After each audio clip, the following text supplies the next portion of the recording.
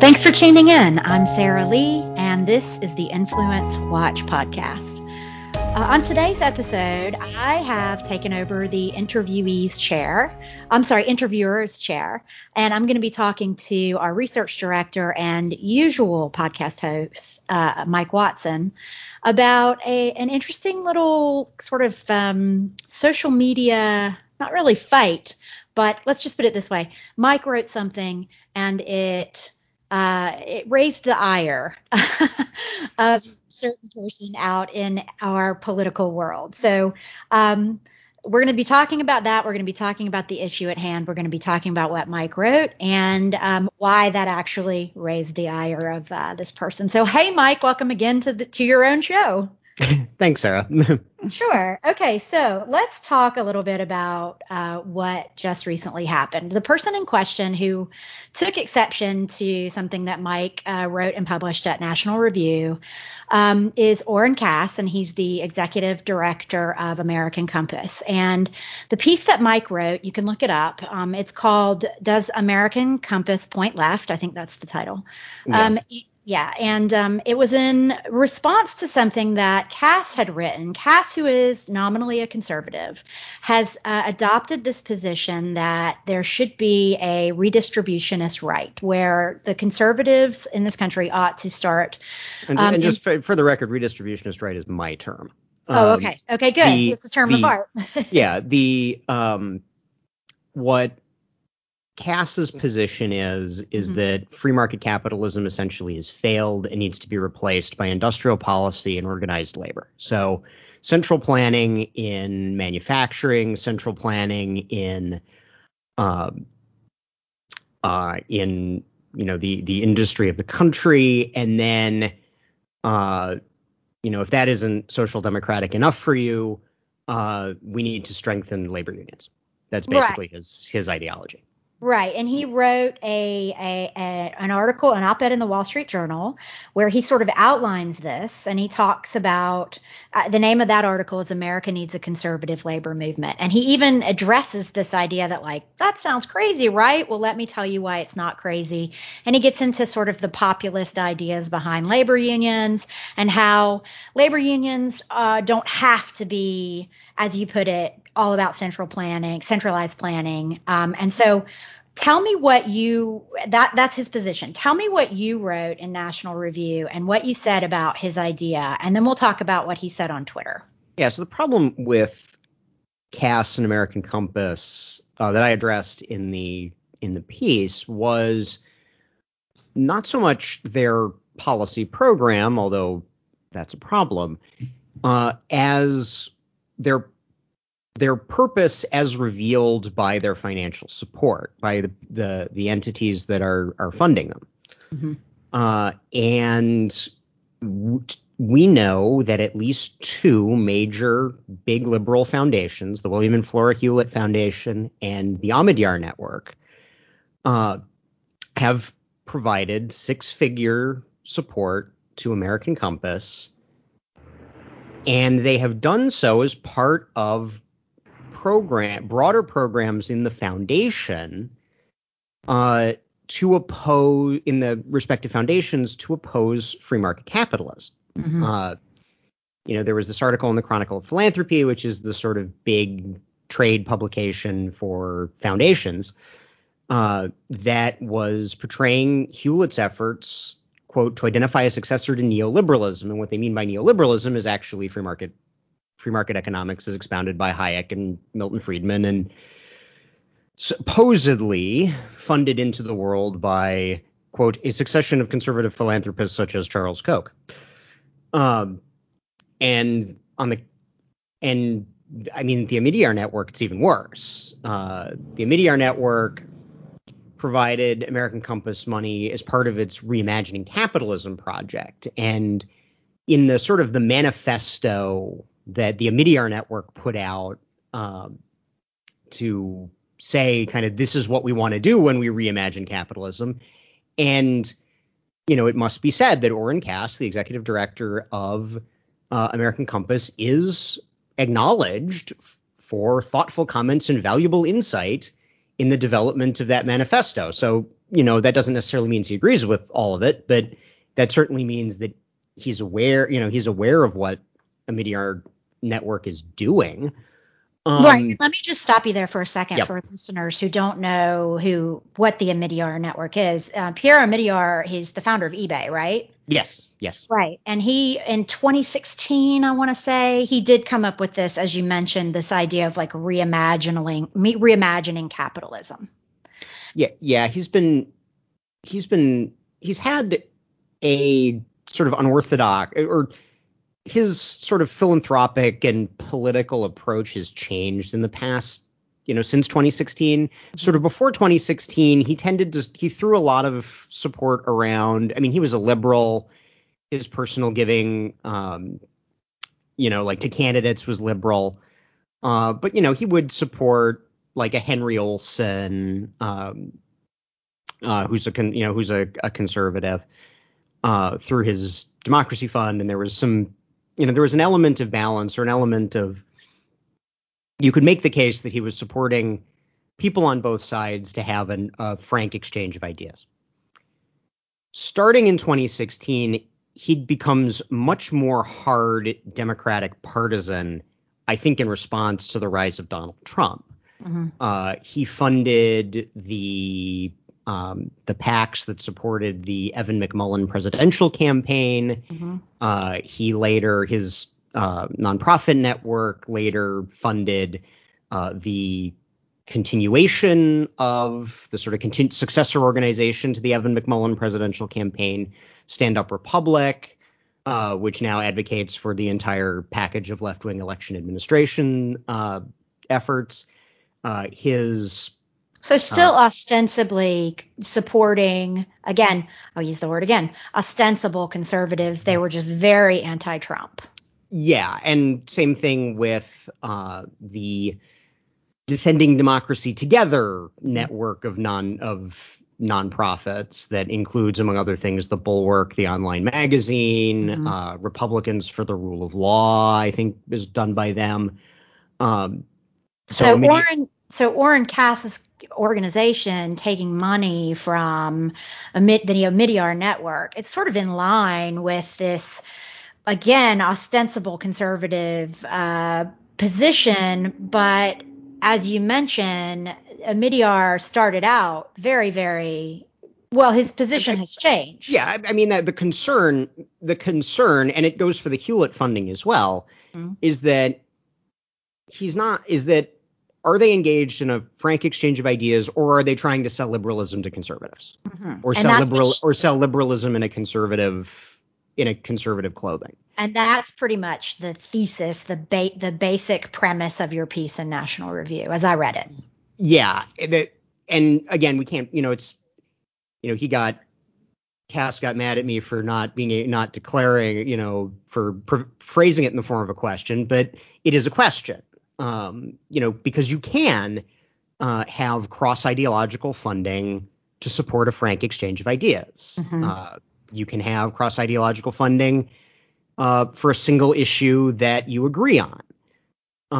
But you can also have, and again, Omidyar has done this, essentially your cross-ideological funding is to rent spokespeople for your ideology who ostensibly carry the flag of the other side. Yeah, I hate to use the expression, but, buy the sellouts, right? Pay the sellouts to sell out. Potentially, you could phrase it that way if you were being particularly uncharitable.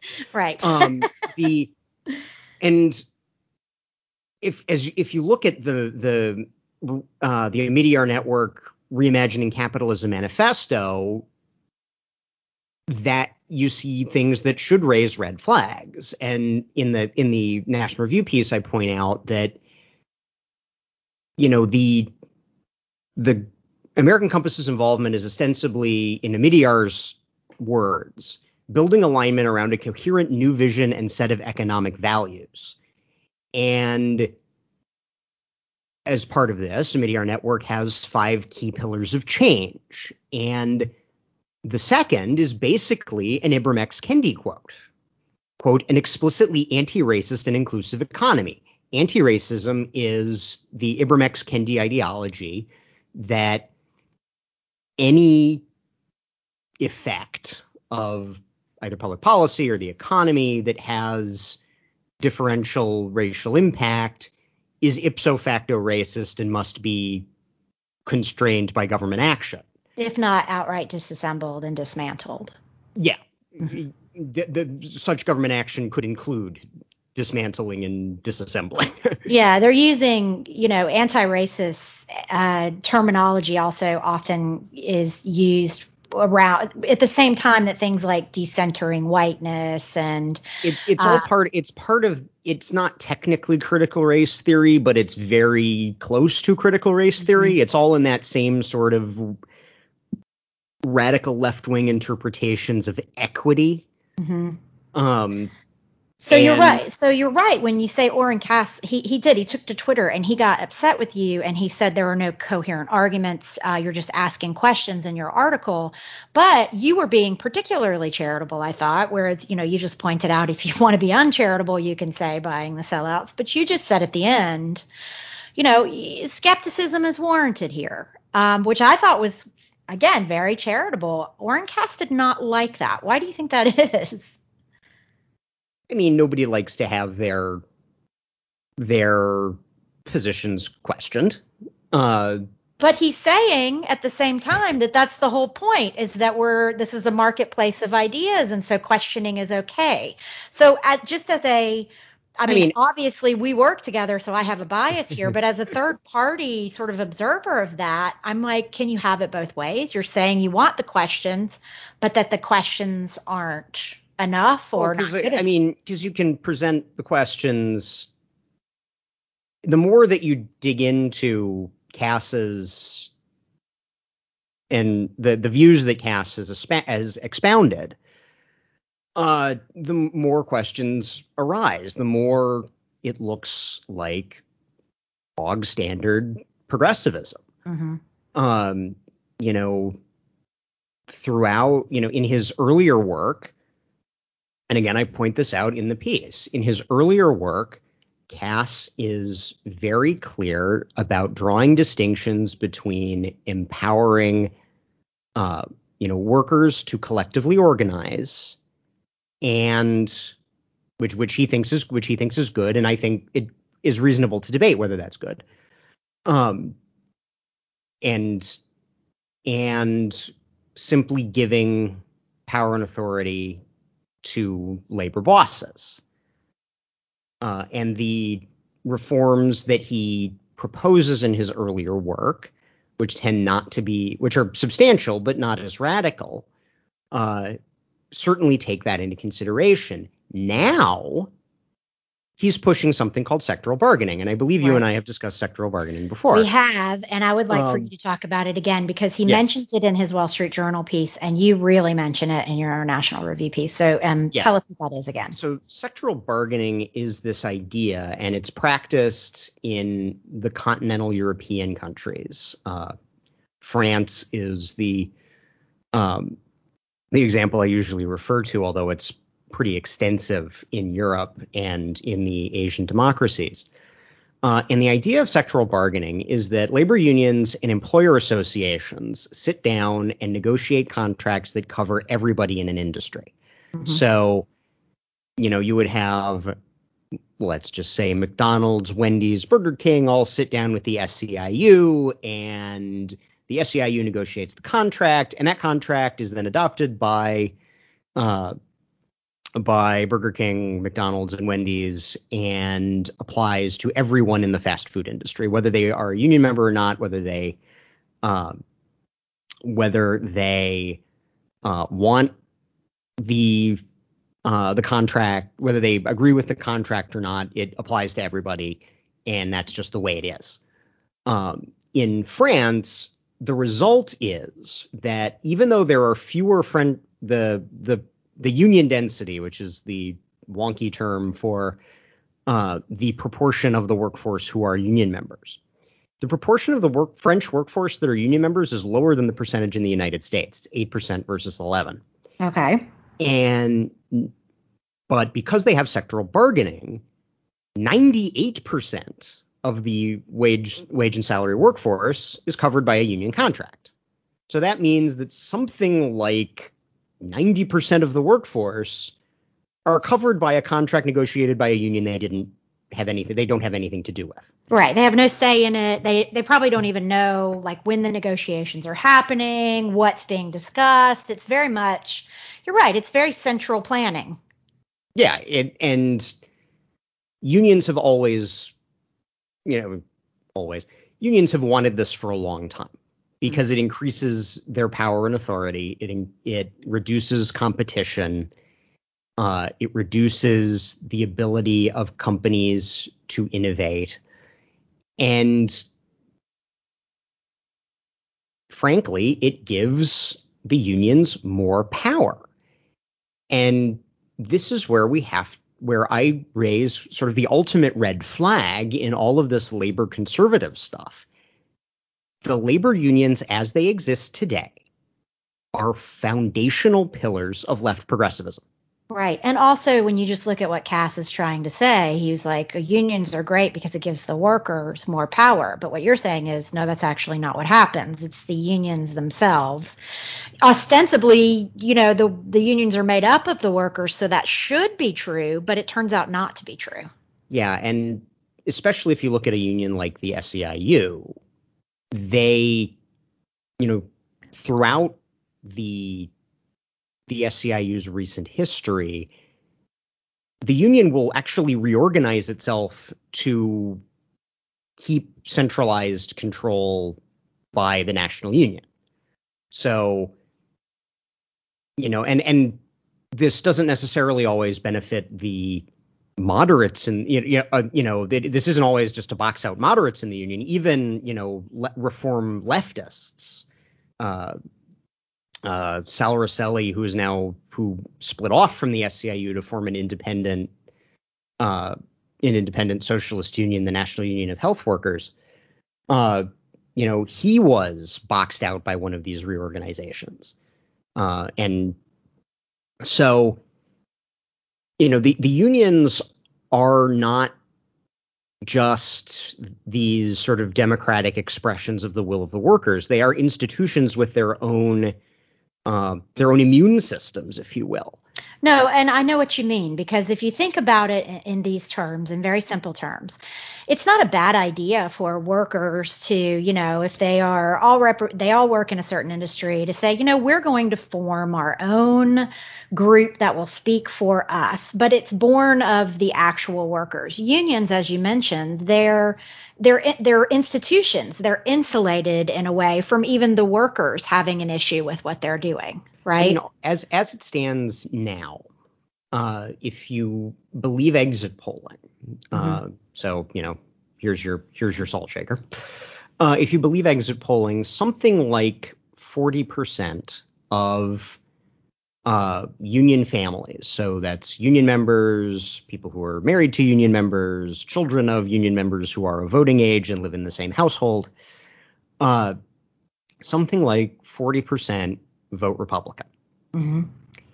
Meanwhile, something like 90% of the union political contributions go to Democratic candidates, and something like 99% of all the ancillary spending, so all the grants to think tanks, all the grants to community organizing groups, all the ballot measure campaigns, go to left progressive interests. So it doesn't seem like the unions actually, what you're saying is it doesn't sound like the unions actually are representing the interests of the members. Certainly a substantial proportion of them. Mm-hmm. Now, again, what the unions would say is, well, we won an election. Too bad, Mr. 40%. We are the 60%. You get nothing. Ha ha. That's democracy. Ha ha. Mm-hmm. But there are very few ostensibly private associations. The only other one I can think of is homeowners associations, and everybody knows that homeowners associations are, very honorable and upstanding entities that, are not known for their venality or anything, right? But labor unions and homeowners associations may be a couple of the only ostensibly private groups that can actually compel you to participate in. I can't think of any others. And the way that exclusive bargaining works, it's kind of tough. You don't want to be a part of this. Tough. We can make you. Right. Well, I'll tell you one other thing, and we should probably close this out because we're going over time. But one of the other things I noticed that Oren Cass did in response to you, and I'm not trying to come down on Oren Cass. I think he's clearly I think he's sincere and wrong. I mean, right. If I had him here, I would say, I think you're wrong, but it's actually nice to have someone who isn't ostensibly a communist talking about labor representation issues, because I read enough labor material that 90% of it is written by trade unionists. Right. And one thing he does mention is he talks about in his Twitter response to you, which I think it's a really good thing that he responded, frankly. And I do hope maybe there's a way for the two of you to talk. But he cites a couple of well-known names as saying, these people are on board. Marco Rubio was one of them. J.D. Vance was one of them. And as a way to sort of bolster his argument, which is always a strange thing to do, because it's almost like, look at these popular people that like my idea. You know what I mean? Mm-hmm. So what do you make of that? It really doesn't change. Like I said, the prime point of your article was like, look, the money that this effort is taking in is coming from some pretty left-leaning sources. Yeah, from pretty left-leaning sources with left-leaning motives. And right. Again, I think what Cass, when he's certainly when he was writing the Once and Future Worker, which is his book on economic policy, including labor policy, from a few years ago, and politicians like Vance and Rubio, they're looking at a real thing that's happened, which is that there's been some changes in the party coalitions. Some of the wealthier professional classes, we put out even back in 2016, Who is the Party of the 1% with Michael Barone at Capital Research Center. And these sort of core cultural and economic centers, they're not just Democratic, they're wildly left in their political giving, not just their voting. And that political giving means that this is what the rich people in these areas are doing. Mm-hmm. And so it's just pragmatic at that point. Yeah. And meanwhile, there's been an intake of less well-off working class, wage earners into the conservative and Republican camp. And I think that that is in part a sincere attempt to provide them representation, to provide their interests representation. Mm-hmm. I am waving a giant red flag when the groups that you're aligning with to ostensibly hold out those interests are socialist think tanks and community organizing groups on the far left. And I think that's fair. I think that's absolutely fair to wave that red flag, because if we've learned anything over the past 5, 6, 10 years, I guess, it's that, the left side of the political aisle and some of these special interests on the left, they will masquerade as one thing while trying to achieve another. I think we've done a lot of work on that at the Capital Research Center. And so if this is a case where that's happening, where some of these left-leaning interests are almost taking advantage of well-meaning conservatives who are like, well, this is a trend and maybe we should try to figure out how to make this fit into conservatism, it's good to point that out. I don't see any problem with that. And I think there's an element potentially of policy naivete, when you're promoting the work that you do with the gentleman's name is David Rolfe. He's a trades unionist. He is either still or was until recently the head of the SEIU in the Pacific Northwest. Mm-hmm.